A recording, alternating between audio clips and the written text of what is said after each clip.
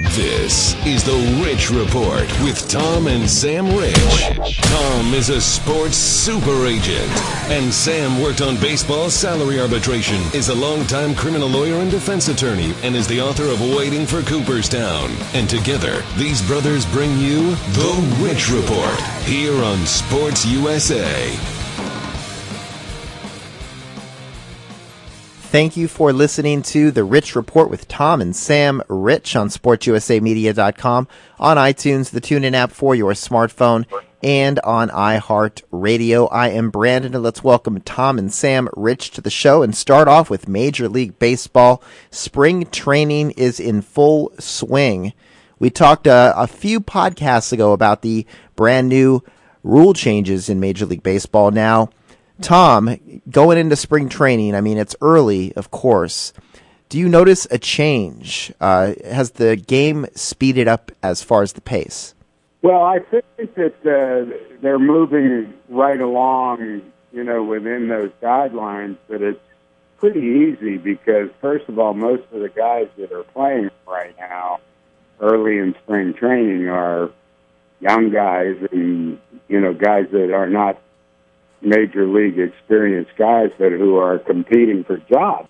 So they're paying attention to what is being said and what they're being told. I think it'll be a lot more revealing when the games count and they're with major league players. So I applaud them for trying to speed up the games because they're way too slow. But I think it's going to take more than that to achieve any kind of significant success. But again, I heard the commissioner speak last month in Pittsburgh on this, and he seems very, very serious, and he's a serious and very bright guy, so he's not just talking through his socks. Now, Sam, you're out in Florida as well, and you're going to a lot of spring training games. Have you noticed a change in the pace of play? I have. I think that I don't think that the new rules in and of themselves are going to make a profound different change or have a profound impact on the pace of the game. But I think that they are working in terms of eliminating some of the things that aggravate the spectators the most, and that's good. I don't think you're going to get any significant change in pace of the game until umpires start calling more strikes above the belt, until the hitting philosophy of teams changes so that when hittable pitches are thrown on the first or second pitch, the batters swing instead of the futile attempt to go deep into counts.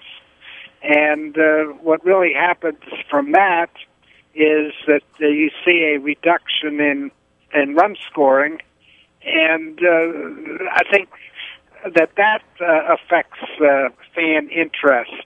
So I think I say what I've said before on this subject. I think that you're going to get some meaningful changes when there are some restrictions on the ability of the defensive teams to change pitchers on every batter. That's just too much.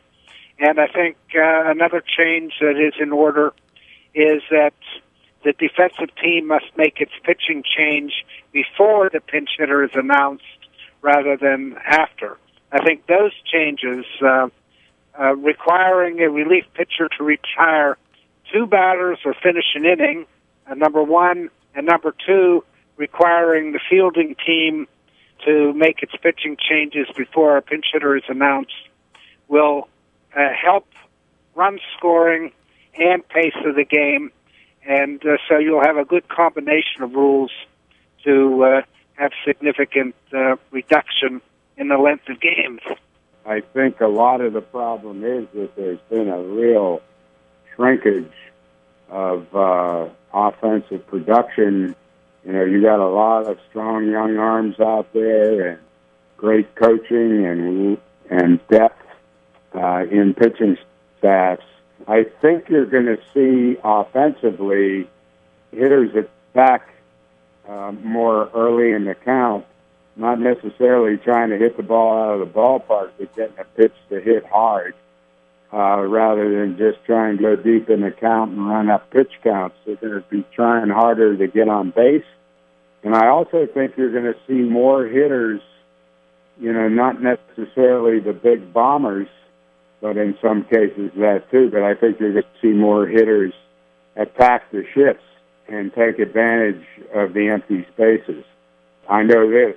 It makes a lot of sense with a lot of players that are seeing a lot of hard-hit balls turned into outs. They need to, I think you're going to see more adjustments made, and I think you may see more bunting, especially by left-handed hitters. Now let's stay on the topic of baseball. And Tom, let's talk about the draft. What about the draft as far as for Cuban players and players that are from the States? What changes should we make in the draft? There's all kinds of problems here because, first of all, the Cuban talent, obviously, is rather significant. There are a lot of talented players who are, some especially veteran Cuban players, that are game ready for sure and have made tremendous impact already. And there's going to be more, especially with the opening of relations between Cuba and the United States that are being worked on aggressively. But the biggest problem is that the United States youngsters that are subject to the draft, which is a zillion of them, are controlled by the draft, and that's what they have to go through, and it's capped and slotted, and it's an entirely different low end of the baseball economy as opposed to the Cubans, who are immediately free agent eligible once they go through certain processes. I think the disparity, the high-low disparity between the two groups is going to be something that is going to cause one hell of an uproar. I think there are a lot of people that are upset about it now, but I think it's going to become an issue that is going to literally demand attention and equity.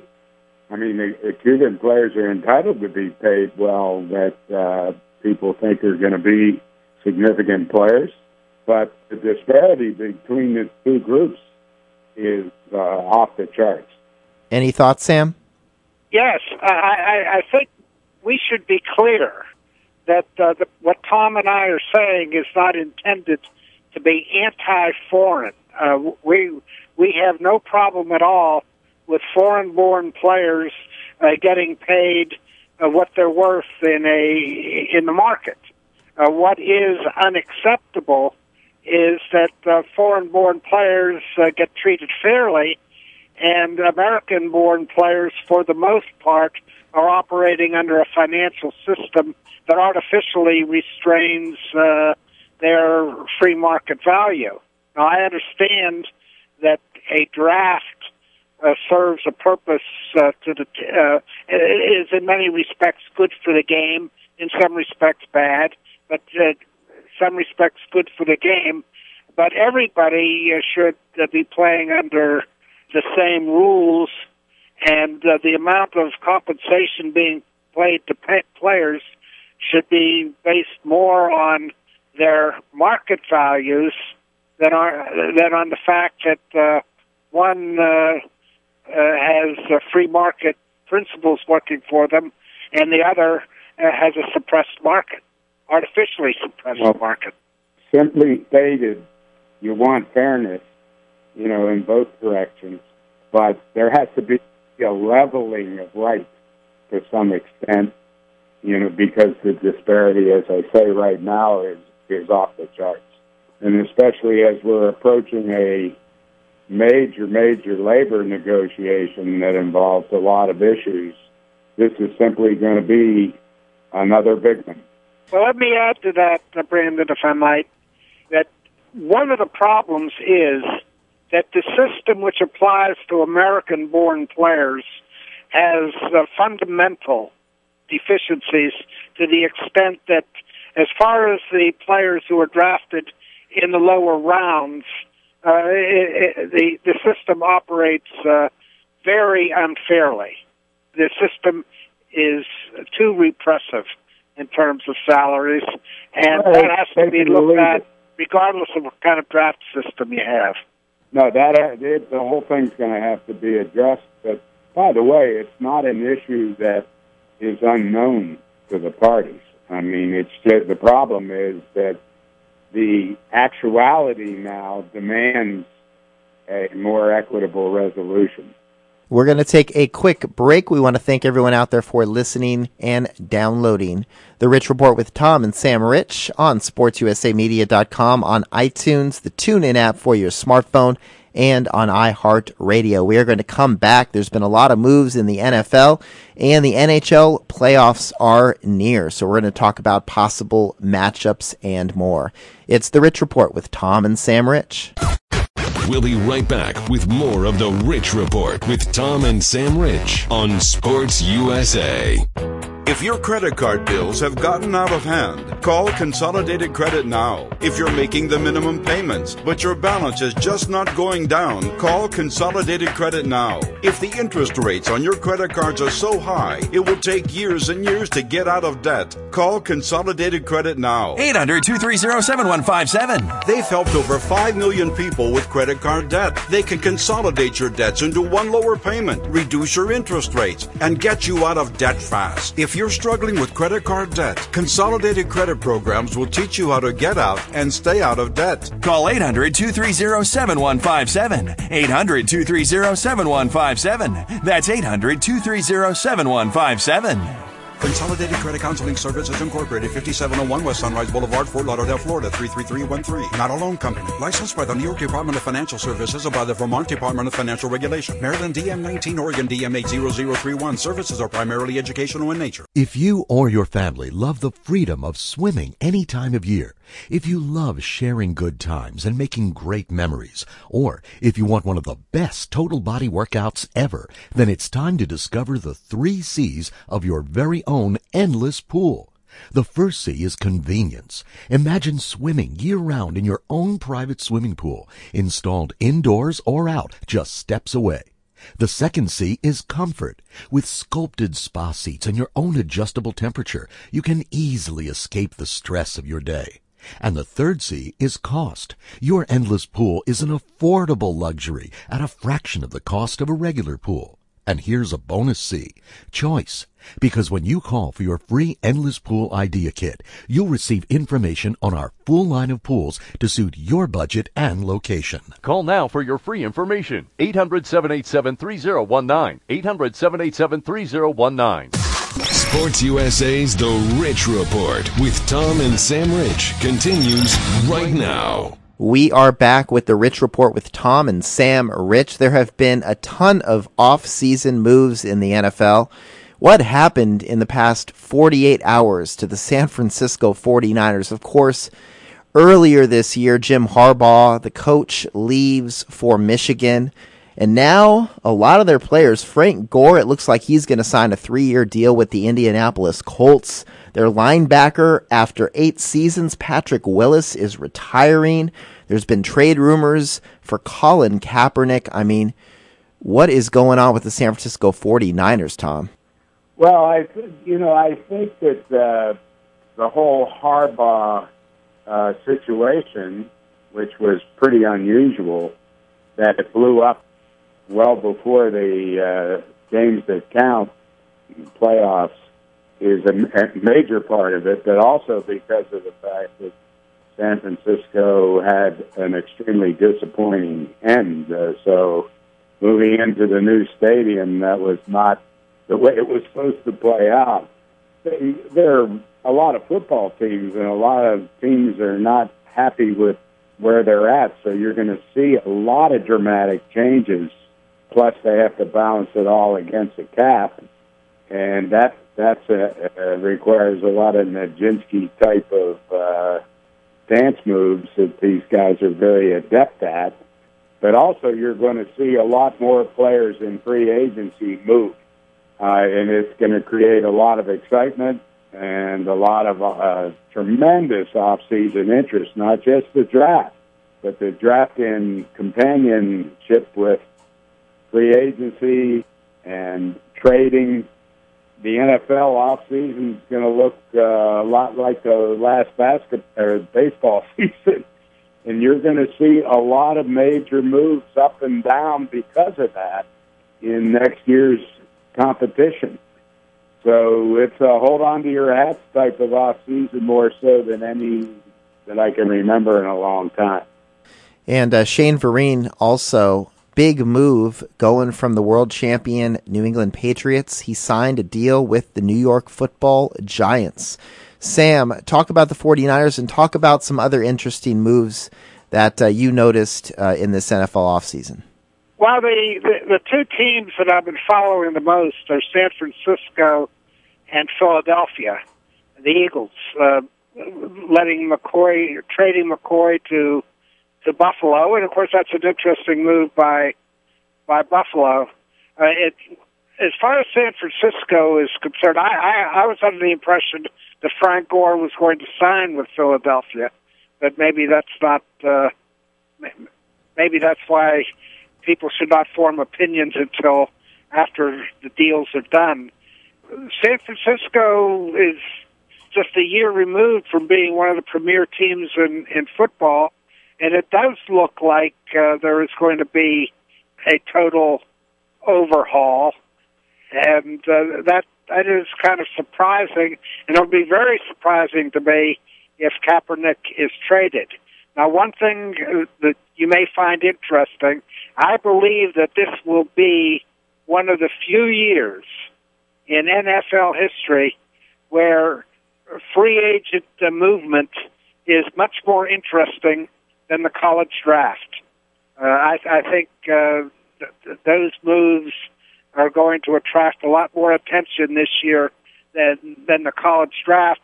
And as you know, there are people who make careers out of predicting what player. People wait breathlessly to find out what team gets what college players. But I think this is a year where free agency is going to be more important.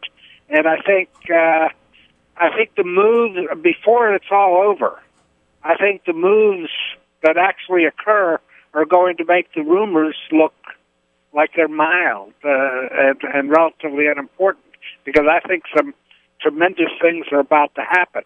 In Philadelphia, it looks to me like the coach is trying to make the team over in the image that he perceives is needed for success, and is similar to what he accomplished when he was at Oregon. And that will be very interesting, because I think the perception in the NFL is that there are only a few ways to do things, and teams tend to copy the other teams and how they do things. Well, speaking of major impact players changing uniforms, I am very anxious to see where, of course, there's other things to resolve yet on the legal front, where Adrian Peterson is going to continue his career, because, that has been a very notorious situation and a real shame, and there's a lot of issues involved that are significant. But the point is that this is one of the greatest running backs, unquestionably, in the history of the game, and he could make one hell of a difference depending on where he ends up. So, yeah, I think you're going to see a lot of tremendous moves. And, of course, the draft, in some respect, is going to go hand in hand with that, because it's a package. Teams can pull off between trades, between the draft and free agency, dramatic moves like you saw this offseason in baseball. I think you're going to see more of it in the NFL, and it's going to make one heck of an interesting competitive year. Although this one that just ended, needless to say, was not chopped liver, especially when you throw in all the legal factors. So hold your breath and fasten your seatbelt. It's going to be one heck of a year. And we're all hockey fans, and the NHL playoffs, if the season were to end today, I mean, you'd have some incredible matchups. The Islanders would play the Washington Capitals. You'd have the Rangers and the Pittsburgh Penguins.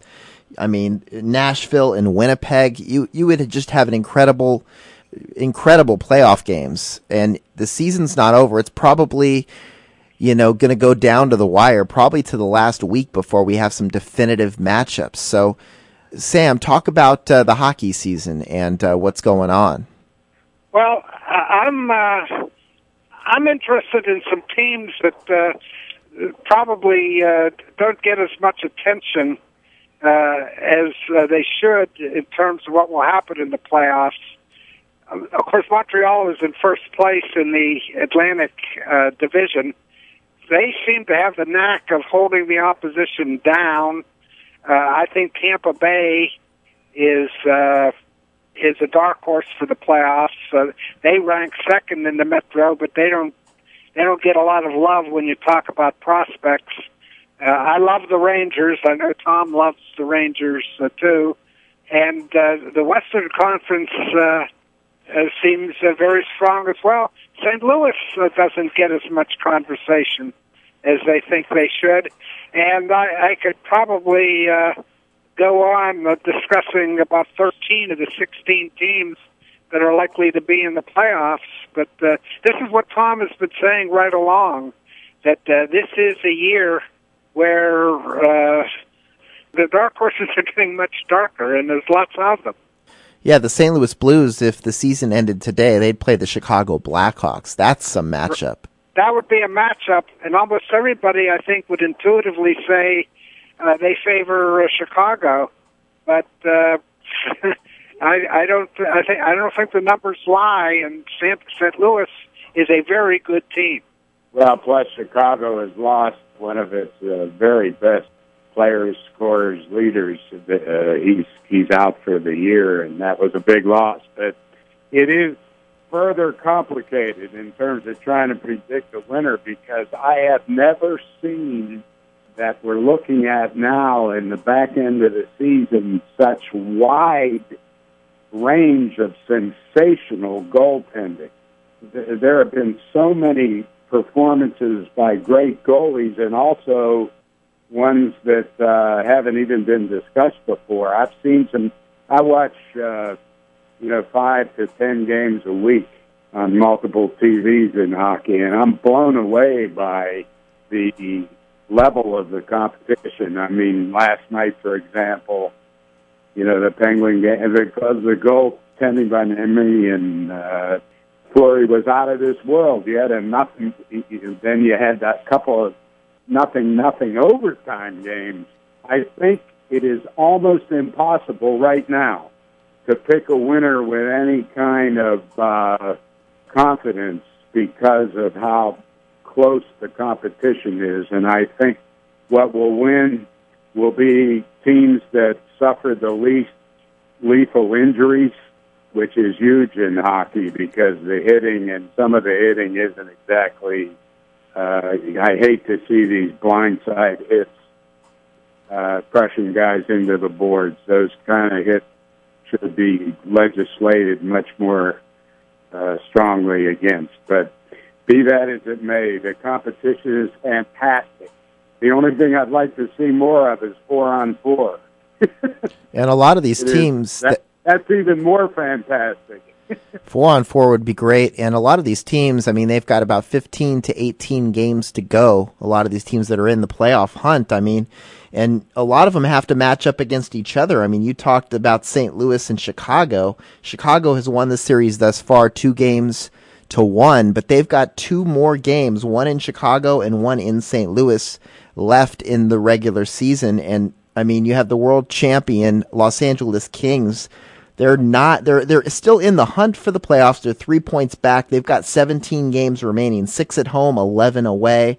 And then in the East, you've got Florida. They're 4 points back. Ottawa's 5 points back. I mean, who knows what is going to happen in the next couple of weeks with this NHL? I mean, this has been the best season I've seen in a long time. There was talk there was talk about, mentioned Montreal leading, and almost like that's a surprise.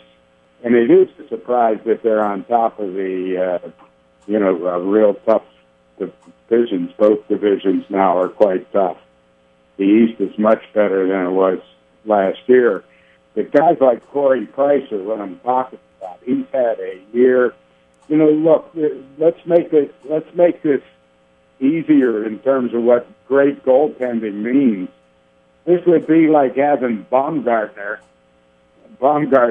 be able to pitch every game in the World Series. When a goalie's hot and playing like that, he is pitching every game. Oh yeah.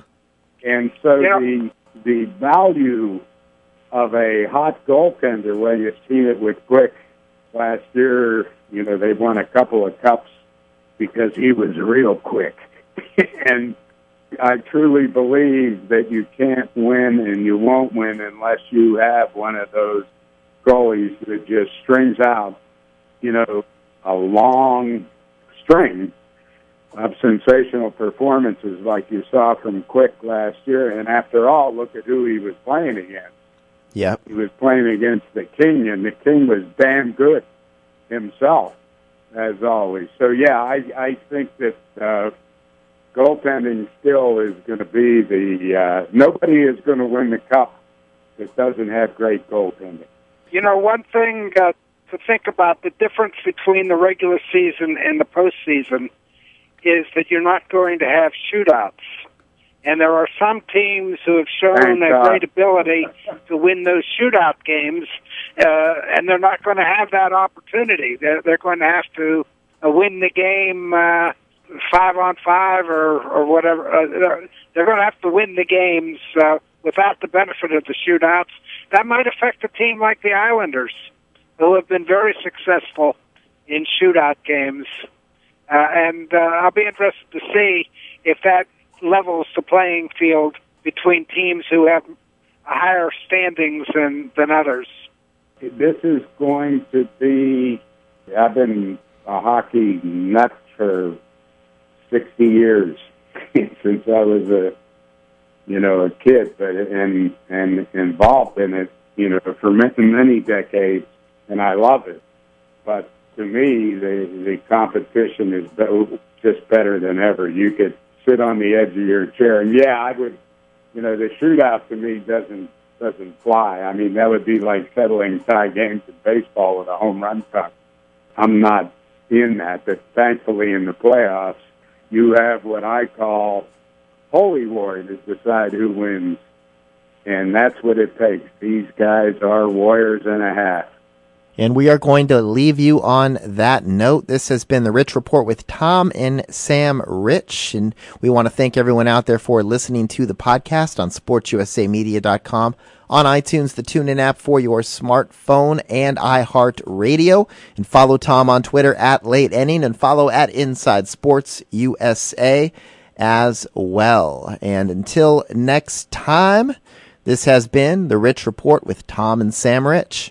Thanks for listening to The Rich Report with Tom and Sam Rich. You can check out more of Sports USA's podcasts anytime at sportsusamedia.com, iTunes, the TuneIn app for your smartphone, iHeartRadio.com, and the iHeartRadio app for your smartphone. There you'll find Snake's Takes with Jake Plummer, Conversations with Joe Morgan, Ted Sobel's Excellent Sports Adventure, and The Fred Dreyer Show. This has been a production of Sports USA.